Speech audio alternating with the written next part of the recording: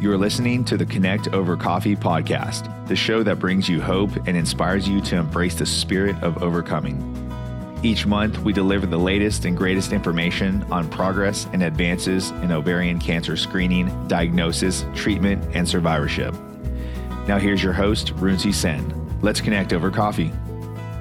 Hello, Overcomers, and welcome to this episode of Connect Over Coffee. I am Runsi, the founder of Overcome, and today we are joined by a very special guest, Dr. Marilyn Huang. So Dr. Huang is a gynecologic oncologist specializing in clinical trials at the University of Virginia, and her research goal is to enhance women's health by bringing novel therapeutics and innovative drug combinations in clinical trials programs.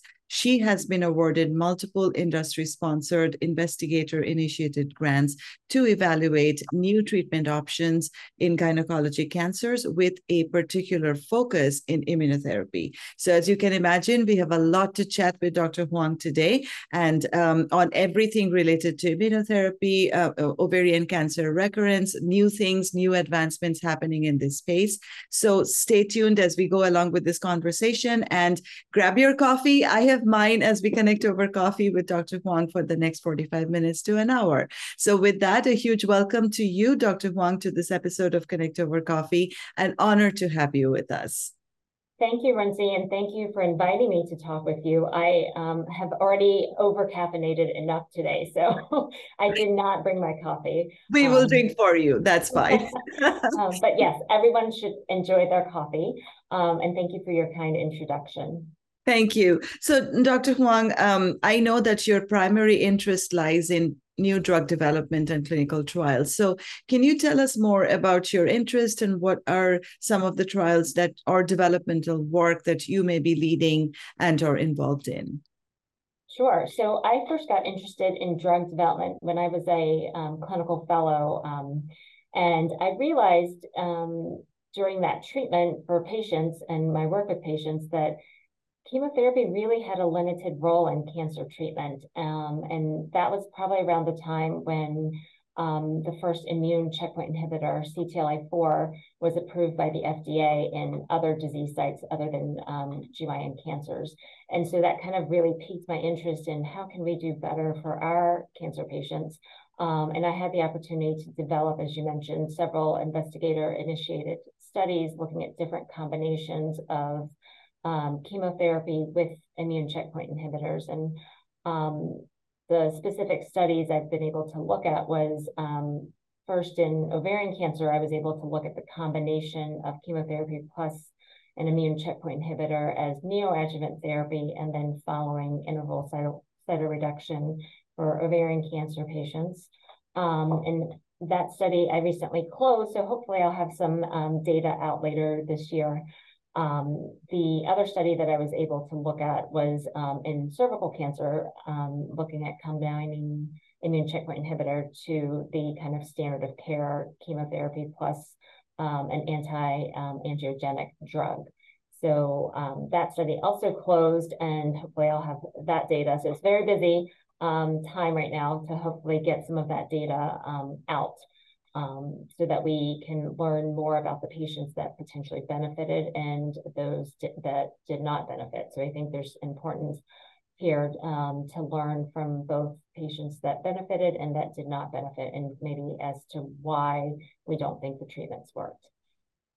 Thank you, Dr. Huang. So we are also fresh out of the SGO meeting, right? That recently happened. Lots of new results and developments and data were released. So just, I know that we don't have time to go over everything, but can you please tell us about the 3 or maybe top 5 highlights that were presented at the SGO when it comes to ovarian cancer? And what should our overcomers know about the new options that are either now available or just emerging in both platinum resistant as well as in the sensitive space?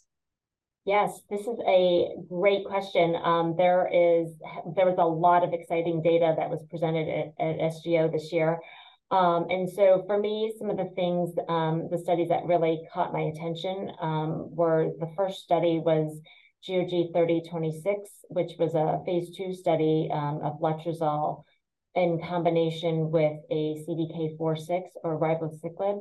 in women with recurrent low-grade serous ovarian cancer.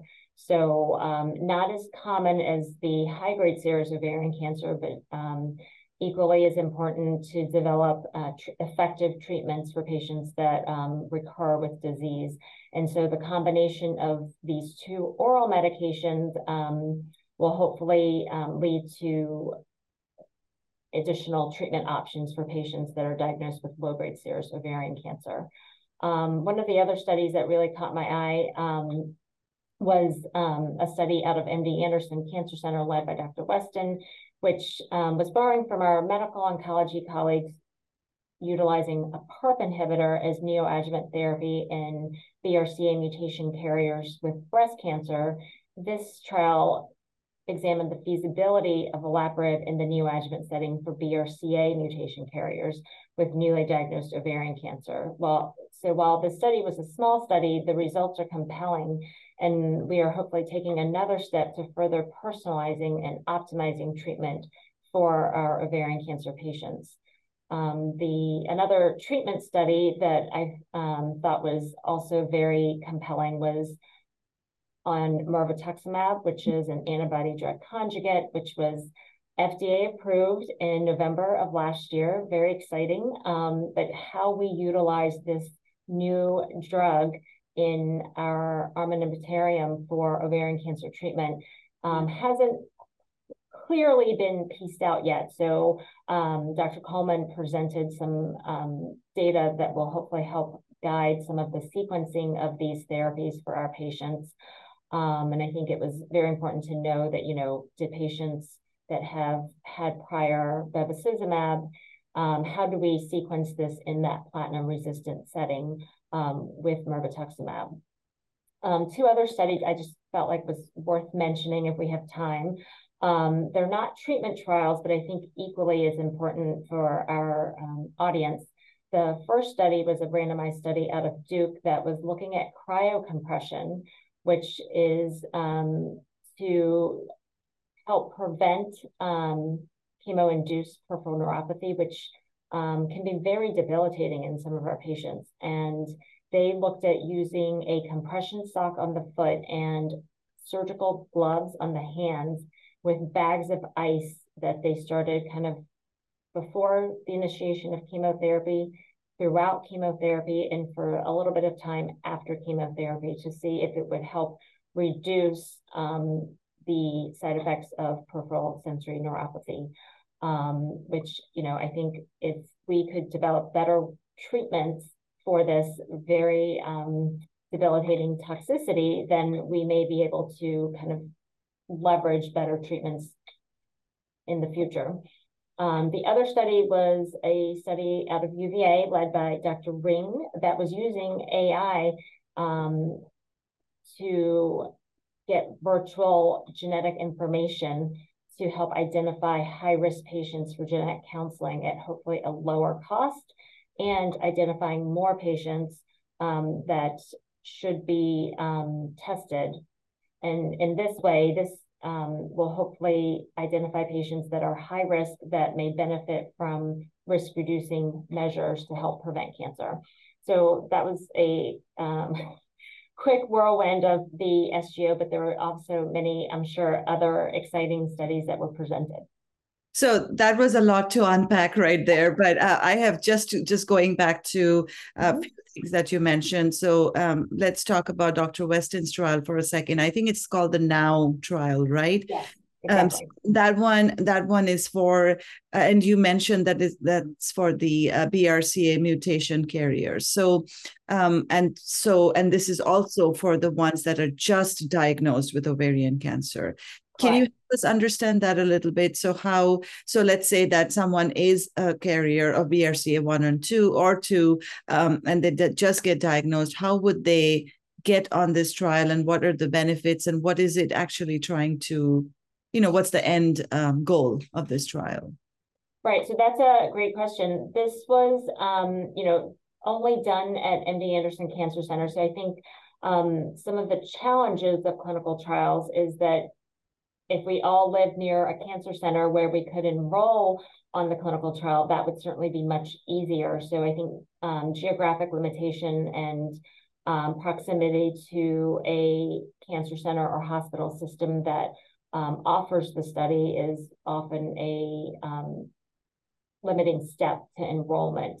The goal, I think, of their study was to determine if it was possible, if it was feasible to utilize olaparib as neoadjuvant treatment rather than chemotherapy, because in standard of care, when patients have advanced stage disease that we feel may not benefit from a primary debulking surgery, the utilization of neoadjuvant chemotherapy is a way to chemically debulk the tumor before we have an interval cytoreduction.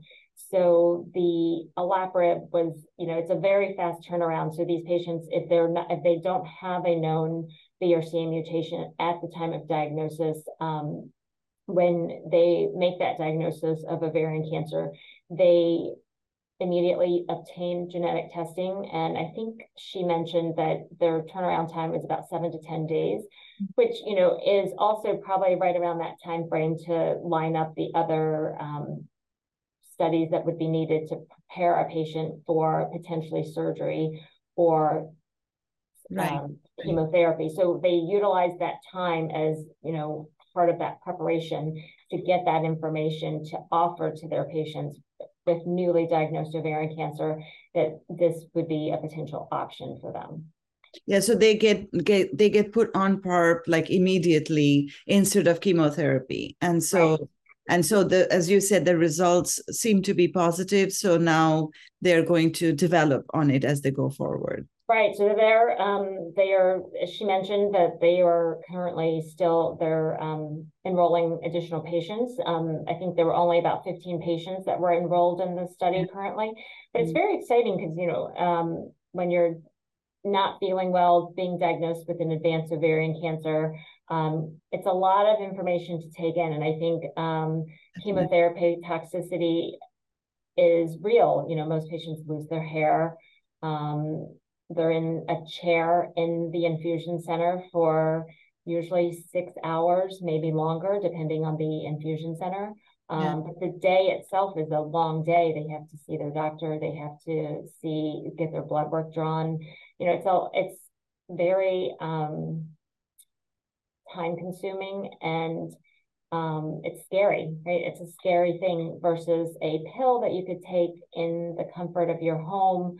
Certainly the side effects shouldn't be minimized, and are also some patients really do have side effects from the oral medication as well. But you can be with your family, you can have your support system right there with you.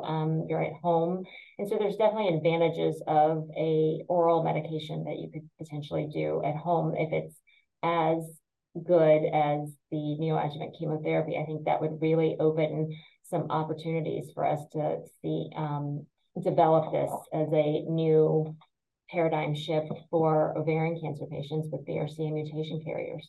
Absolutely. It definitely could be practice changing, as you said. And then going back to the MERV data that was just published, and we have spoken to both Dr. Coleman and Dr. Marilyn as the main PIs for this study. It is also very promising. But again, just to further clarify, this is meant for those patients with the folate receptor alpha positive patients, right? So which is about 30 to 35% of the platinum resistant patients. So it's great development, but still not for the majority. Correct. Okay, is that accurate? Yes, that is absolutely right. So yes, it is a treatment for platinum resistant recurrent ovarian cancer with folate receptor alpha positivity, using their the Ventana FOLR1 test for immunohistochemistry. So I think getting those results, I think initially when the FDA approval hit, there was so much excitement that they didn't have enough of the antibody to perform the test. So we saw a little bit of a delay in that, but I think we've been able to get patients tested now pretty quickly. So that I think a lot of pathology labs are looking at to see if they can incorporate that lab test into their own panels so that it would not take as much time if we had to send it out. That's wonderful, because even 35% is not insignificant. It's a pretty high percentage of patients that could benefit from this treatment. So thank you for sharing all that with us. So you also specialize in immunotherapy. So let's talk about immunotherapy for a second. We know that, immunotherapy still doesn't work as well for ovarian cancer despite our best efforts, right? So, but in your opinion, what progress have we made so far, and what do you see in the near future shaping up in terms of, combination treatments or just immunotherapy as a standalone treatment for ovarian cancer? Yeah, so that's been very frustrating and disappointing with immunotherapy, specifically with the immune checkpoint inhibitors. Multiple large randomized controlled trials have been negative, incorporating immune checkpoint inhibitors in combination with chemotherapy.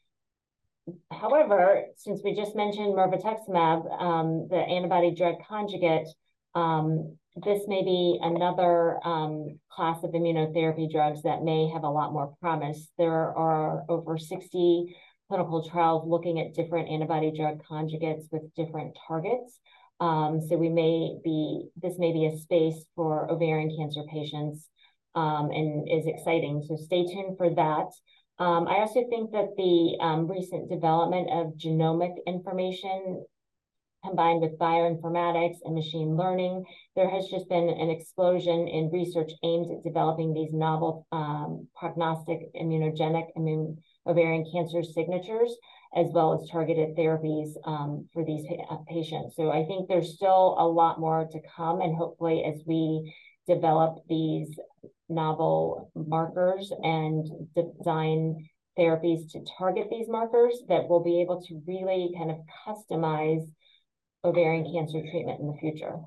And absolutely, I do believe, and I agree with you on the role of AI as it continues to develop. We can only get more precise when it comes to, personalized treatment. So that'll definitely help shape the treatment for not just ovarian, for any kind of disease, I think, going into the future. So thank you for that information. So now I wanted to, and all of us are interested to learn about, recurrent ovarian cancer, because that's the majority of ovarian cancer patients, right? So, but we also understand that, in certain patients, even if they get diagnosed at an advanced stage 3+, they never recur, or recur after a very long time. And then there are other patients who, maybe get diagnosed at an earlier stage, but they still recur after 1, 2, 3, 4 years. So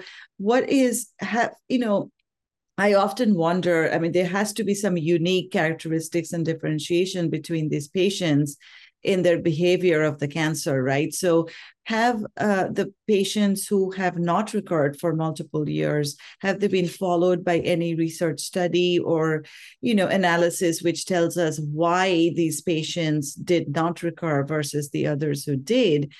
And what should our overcomers know about, this variation in recurrence that happens, so that this can empower them with more information? Share a little bit with us. Yes.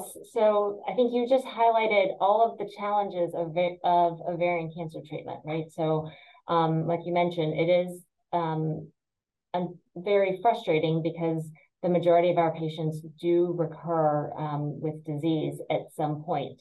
What that time frame has been kind of elusive. And for all of those things that you just mentioned, trying to pinpoint specific factors to help identify patients who may be good responders and who may have a long time from before the disease comes back versus those patients who don't do as well with their treatment. So it doesn't always feel like it, but I do think that we have made significant advances in the past decade. One of the things that we know now is that the best treatment for ovarian cancer is to prevent it. So identifying patients that are high risk with germline mutations, to discuss the risks of to discuss risk-reducing options with them. Early diagnosis by ensuring that patients and their healthcare providers are educated and aware of the signs and symptoms of ovarian cancer. They're often vague, and so a lot of people and it's common, right? You just kind of keep going because it's not pain that kind of takes you to the doctor. Most patients aren't necessarily nauseous at the beginning stages. They're vague things like abdominal bloating. They may have some changes in their bowel and urinary habits, but most of the symptoms are very vague. So often easy to dismiss because it's not sharp, acute pain. So just educating providers and patients of those signs and symptoms is key to help earlier diagnosis. And we know that we do better with earlier diagnosis with treatment and curing patients with early stage cancer. The other thing that I would want to touch on is the recent updated studies on the PARP inhibitors for our BRCA mutation carriers, either in their germline or in the somatic tumor mutations that, the studies were presented at ESMO last year. And it really highlights the patients that are germline carriers tend to do better on treatment. They have long disease-free intervals. And I think one of the things that when they showed the survival curves for the SOLO-1 study with the patients that were randomized to a PARP inhibitor into the ones that were not, we saw long-term, as you mentioned, some of those patients were mutation carriers and they did not get a PARP inhibitor, and 7 years out, they're still disease-free. Granted, we saw more patients without disease that got a PARP inhibitor for 2 years as maintenance therapy after frontline chemotherapy, but there are still patients in that cohort that recurred. So kind of looking at factors that can help us identify who is responding and who is not going to respond. We still have a lot of work to do there. Some things that we know are, if we're able to optimally resect the tumor at the time of surgery, all visible disease is better than any residual disease. That's a little bit subjective based on your surgeon, but it's certainly one of the things that we know can drive recurrence. Things like a CA-125 and how fast it normalizes. There's been a lot of studies looking at different markers, but we haven't been able to pinpoint one specific factor that kind of tells the whole story, if you will. So it's a combination of different factors. And as we get more information, hopefully we'll be able to put it together more, because certainly we don't want to expose someone to a PARP inhibitor if they have factors that will predict a good long-term outcome without additional toxicities of treatment. So there's still a lot of work to be done there. That's good. Thank you for the clarification and the rundown of the the topics that we were talking about. So on the recurrence, side effects, you mentioned the cryotherapy as one of the things that came out of the SGO, but I wanted to know more about the side effects of treatment, because sometimes they can be stronger than the treatment itself. And this is one of the number one things we hear from our patients and our overcomers about sometimes how they can be so restrictive in terms of leading a full life, the side effects, right? The toxicity and the side effects. So can you tell us a little more about the cryotherapy that you mentioned as it seems like it's a new research and emerging therapy in reducing toxicity in treatment, or any other emerging techniques or ideas that you have that you may share with us? Yes, so I think this is the cryotherapy and cryotherapy/cryocompression it's been studied, but not well. And so I think there's ongoing studies that will hopefully give us more information, because there's, as you can imagine, a lot of questions like, How much do you need to cool? How long do you need to cool before? And because the other thing is we don't want to give a patient frostbite by cooling their hands and feet too much. So kind of finding that right balance of how cold do we need to be, and can we do it better? I think they in that particular study they used bags of ice. I will say our orthopedic colleagues have been able to partner with the sports industry to utilize different mechanisms in their post-op patients with cryotherapy to help reduce post-operative pain needs for narcotics. So I don't know if that would be a potential option, but certainly, maybe utilizing better methods in terms of cooling so that it's not a bag of ice, because that, requires, it's low budget, but it still requires, constant changing of that ice bag of ice that you're holding in your hands and putting on your feet, but potentially having gloves and mittens that have cryogel flowing through it, hooked up to an ice machine, may do a better job at preventing neuropathy in these patients. So there's still a lot of room to develop research methods to answer these questions. I think you mentioned some of the other toxicities. One of the big ones I think that we hear a lot of is the fatigue from treatment. And there's no perfect intervention, but I think you may have heard about the ASCO endorsement last year regarding aerobic and resistance exercise during active treatment for cancer patients to hopefully help mitigate some of these side effects. So I do think that fatigue is one of those that's a vicious cycle, that the more you quote unquote rest, you definitely don't get more energy by resting. And so getting patients to become more active and actually deriving benefit from that physical activity is sometimes a little bit hard because they have other symptoms and may have other conditions that would limit some of their ability to exercise. But starting with things like walking in a pool, riding a stationary bike, or, just getting some sort of physical activity and incorporating resistance training with a physical therapist or with a personal trainer can really help patients combat that fatigue element of their treatment. And then along the same lines of the cryotherapy for peripheral neuropathy is alopecia. We see this a lot more with breast cancer patients receiving chemotherapy, but the DigniCap has been FDA approved for all solid tumors. We probably don't see it used as much with our patients because of the duration of our treatment. It's a long treatment. So to wear a cold cap on your head for sometimes 6-7 hours can be really, really difficult and challenging. So hopefully with new advances in technology, we will hopefully be able to develop newer cooling methods to help our patients address the alopecia concern.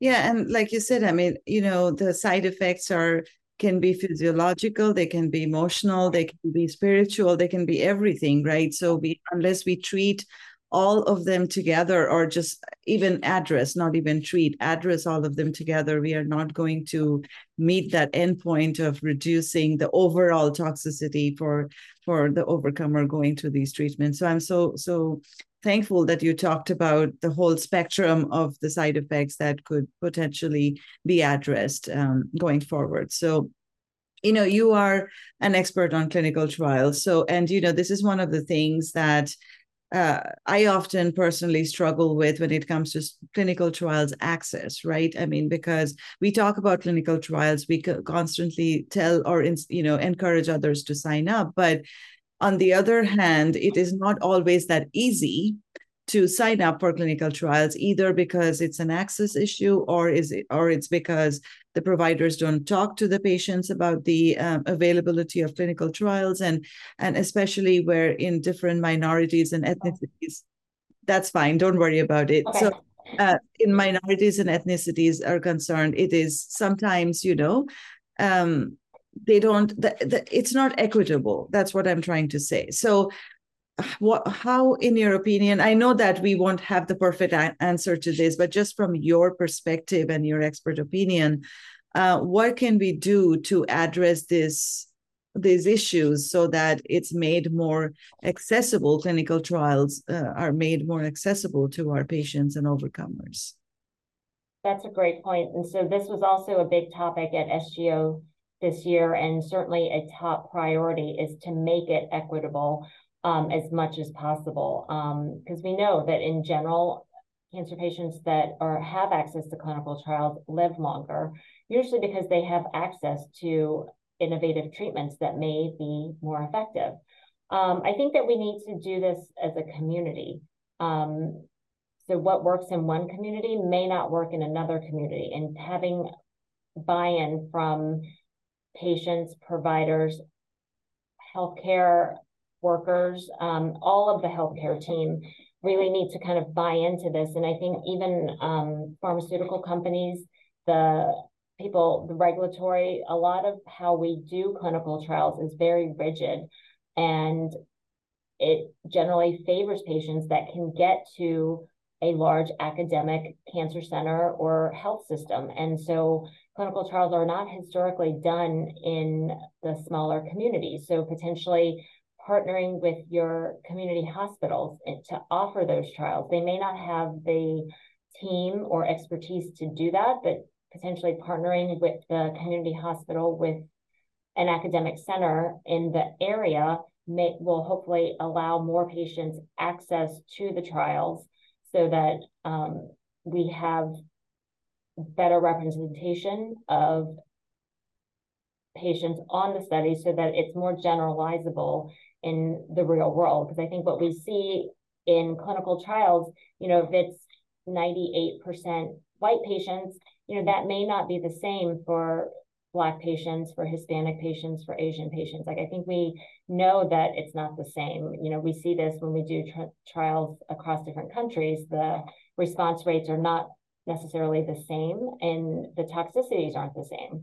So when we do these trials, having better representation of our actual patient population in our country is very much needed, so that we can provide data to our providers and to our patients to be able to counsel them on appropriate treatments. And you bring up such a great point also, because ethnicities in terms of everything, right? Physiologically, we are all different, and so the response rates and the reactions and impact of the treatment for one person may not be the same as the other person. But when you are enrolling, let's say 25 patients who are all, in the Caucasian population, and then, you are basically taking those results and then you're generalizing for the, it is incorrect in my opinion. So just enrolling more patients from different ethnicities, that if it's more diverse, then we have a more holistic view of what the clinical trial is actually, doing, and in terms of also the broad generalization that we will do with the results that finally come out. So it's so important that we don't forget to enroll and give more access to patients from different backgrounds. So thank you for mentioning that. And on that note, I was doing a very quick search on the clinical trials website, and I was looking for just ovarian cancer trials nationwide. So I think I came up with about 390 trials that are, all over the country. Now, my question is that when you, and I'm staying on this point because let's say there are 390 clinical trials, but each of these trials are probably enrolling very few patients, right? I mean, so certain trials are very small, other trials are a bit larger, but it's not enough to enroll everyone. So my point is, if everyone wanted to, enroll on clinical trials, either they're going to be rejected in terms of access or their eligibility criteria or their whatever that is. So how can we make, is there any push or to expand the inclusion criteria in clinical trials so that more women are not only able to learn about them, but also actually able to sign up if they're interested? Definitely. So that was also discussed at the SGO meeting, and certainly a lot of people have been thinking about exactly what would this look like and how do we do this? And so certainly thinking about how do we offer more trials to, or even the number of studies that we actually have, how do we get those to the patients that want those studies? And I think broadening those inclusion criteria is definitely at the top of that list.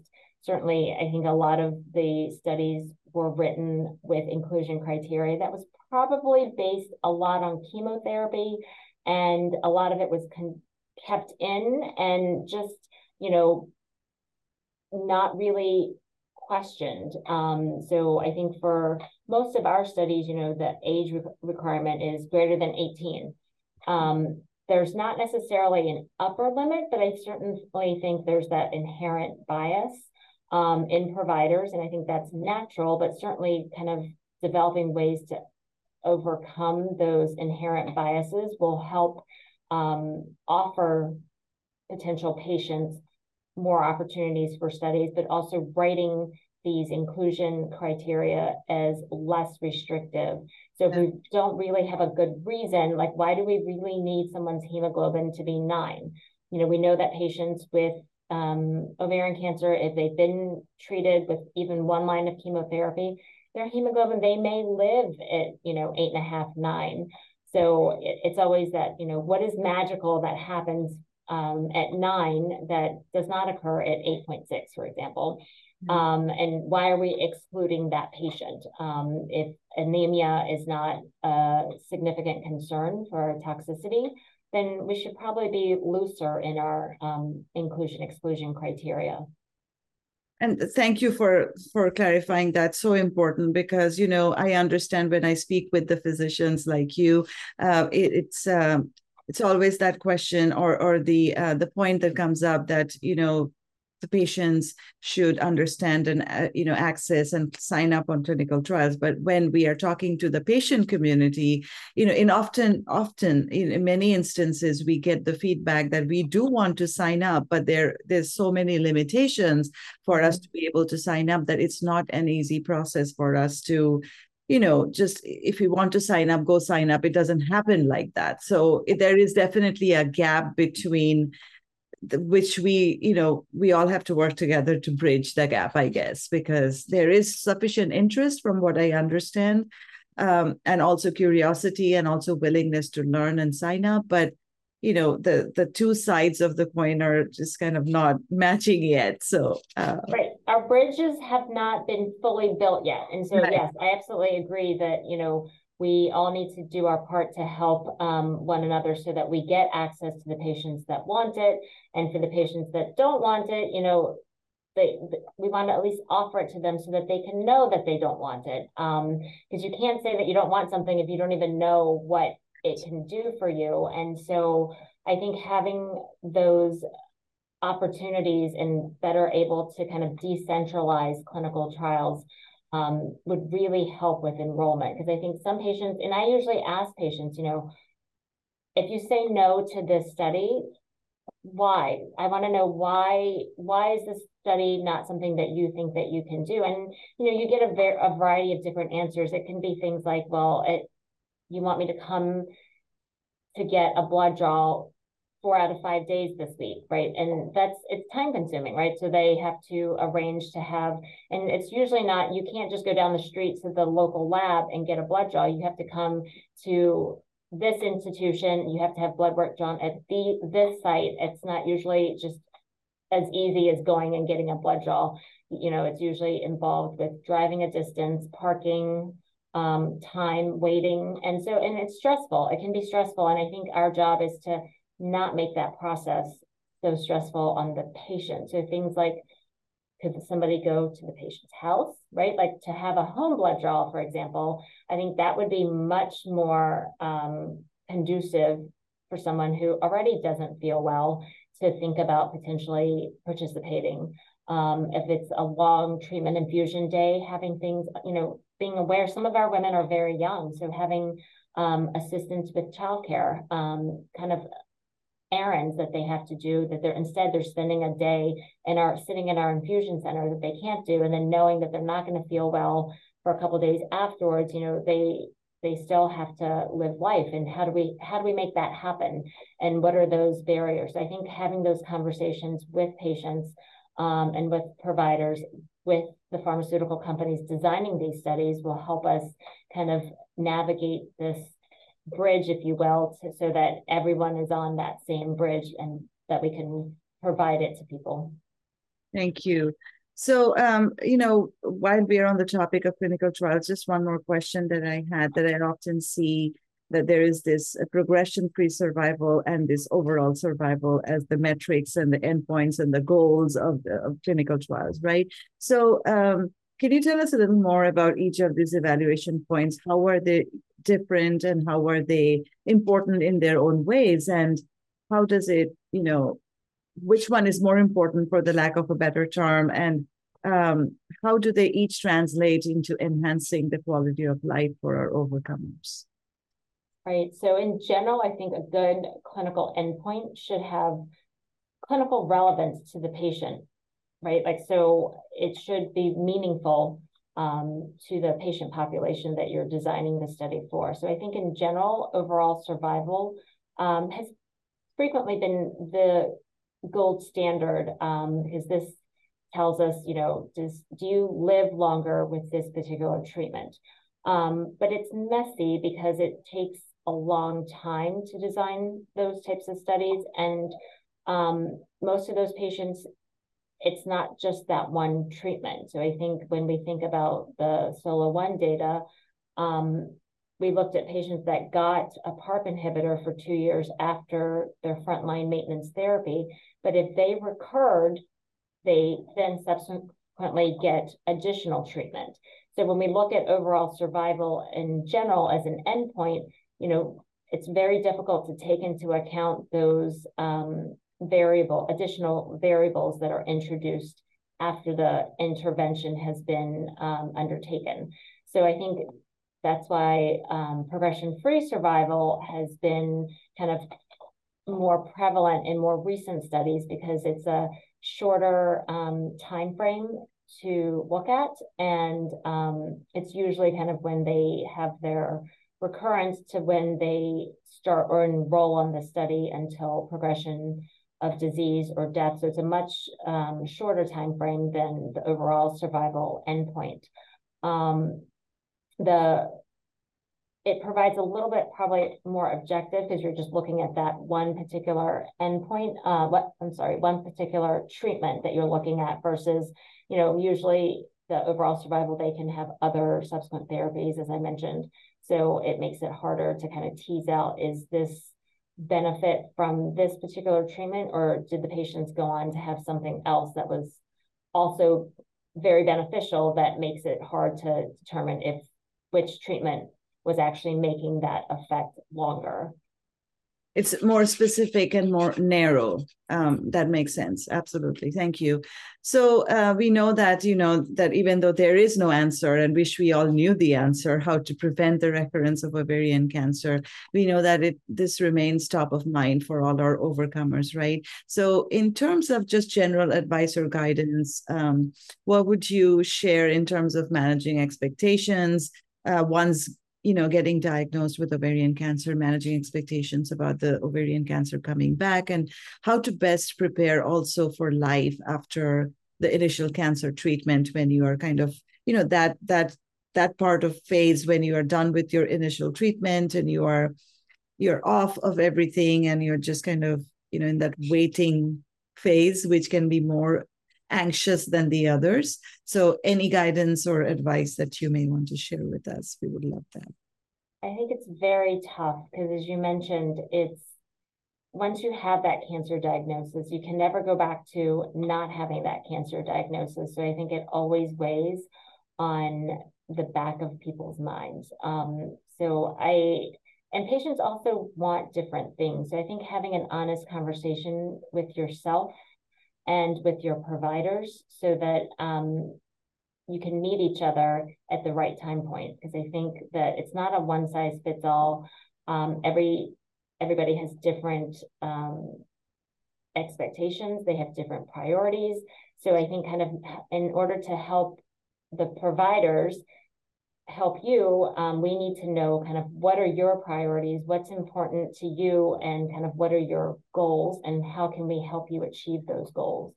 I think one of the things that we see frequently is, some patients don't want to know all of the details of their cancer diagnosis, while others want to know everything. Most patients are probably somewhere in between, so we kind of have we provide as much information as some patients want, and some patients that don't want as much and they want just kind of high level, broad strokes. We kind of try to tailor our counseling to what the patient wants and needs. And it may be different for patients and their families. It's not uncommon that sometimes the patients don't want to know prognosis and kind of other things that are to come or that we may expect, but their family does.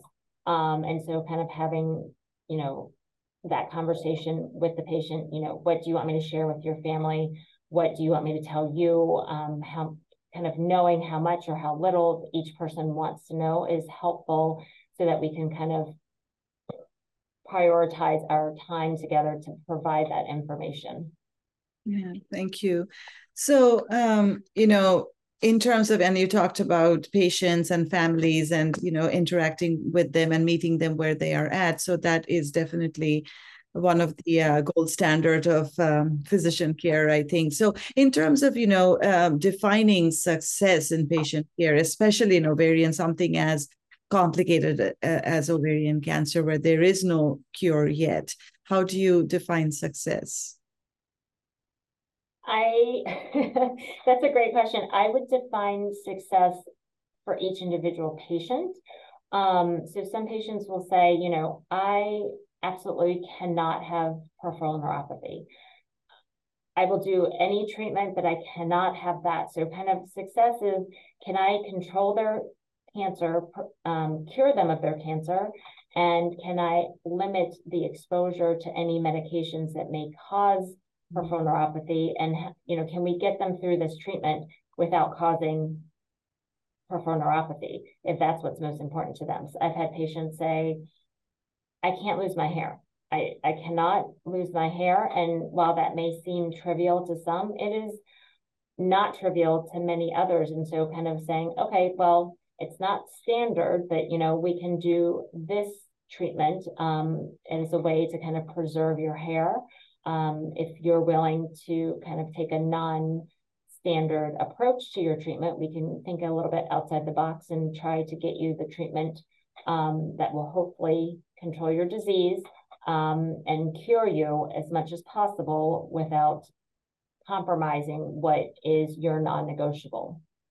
That's a great definition of success, Dr. Huang. Thank you for sharing with us, because truly for each patient, we know that there is no cure for ovarian cancer yet, but we are definitely moving towards this space. But however, at this time, there isn't any. But for every patient, success looks a little bit different. So as long as we are working with the patient to take them to the point where they want to go, we define success that way. So that was a great answer. Thank you. So I've asked you a lot of questions. Is there anything, and I asked this to all our episode guests, by the way, is there anything that I've missed that you would like to share with everyone listening?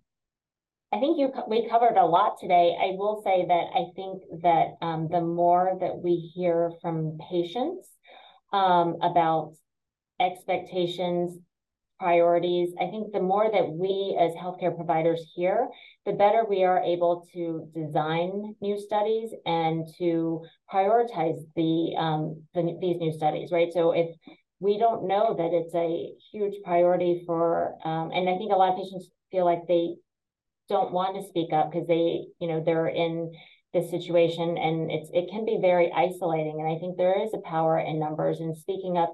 You're probably not the only person experiencing that symptom, and we may not we only know kind of what patients tell us. And so some of the symptoms, we can read what the studies report, but if you're experiencing that, we need to hear about it so that, and I think patients sometimes don't want to tell us all of the side effects because they may be nervous that we may change their treatment, take them off of the treatment. But I think it is important to know what side effects that they're experiencing, just so that we are comprehensive in our approach to systematically analyzing our data and to knowing what's important for the patient so that we can tailor future treatments to address these potential toxicities and the design studies that are important for our patients. That is such a great message and such an important point that you raised, that, as patients, as family members, as advocates, we need to speak up and talk to our healthcare team about anything that we are feeling, experiencing, seeing, because unless you hear it from us, it is not possible for you to treat it the way you probably have the means to, but unless we share it with you, you don't know. So it's such an important thing to communicate with your health team. So thank you for bringing that up. So just in closing, Dr. Huang, what message of overcoming would you like to share with our audience and everyone, all our followers worldwide? I would say just be an advocate for yourself, be an advocate for a loved one. Everyone has a family, a friend, a sister, a mother, educate yourselves as to what are who is at high risk, can we prevent this, and what are the symptoms of ovarian cancer, and don't take no for an answer. Thank you, Dr. Huang. This was a great conversation. We learned a lot from you, and thank you for sharing your candid thoughts on, clinical trials access and equities and other things that we talked about today. So very, very appreciative of your time. And overcomers, hope this was beneficial for you. We know that we learned a lot from Dr. Huang today, and you keep asking questions. And if you have any questions, as I said, please let us know. We'll get it, try to address it for you with Dr. Huang. So with that, we'll come to a close for this episode, but keep watching and keep overcoming until we come back with the next episode. Thank you and bye. Thank you for joining us. Make sure you never miss an episode by clicking the subscribe button now. This podcast is made possible by our sponsors, GSK and Clovis Oncology, and by listeners like you. Thank you for your support. Be sure to tune in for our next episode. Cheers to overcoming.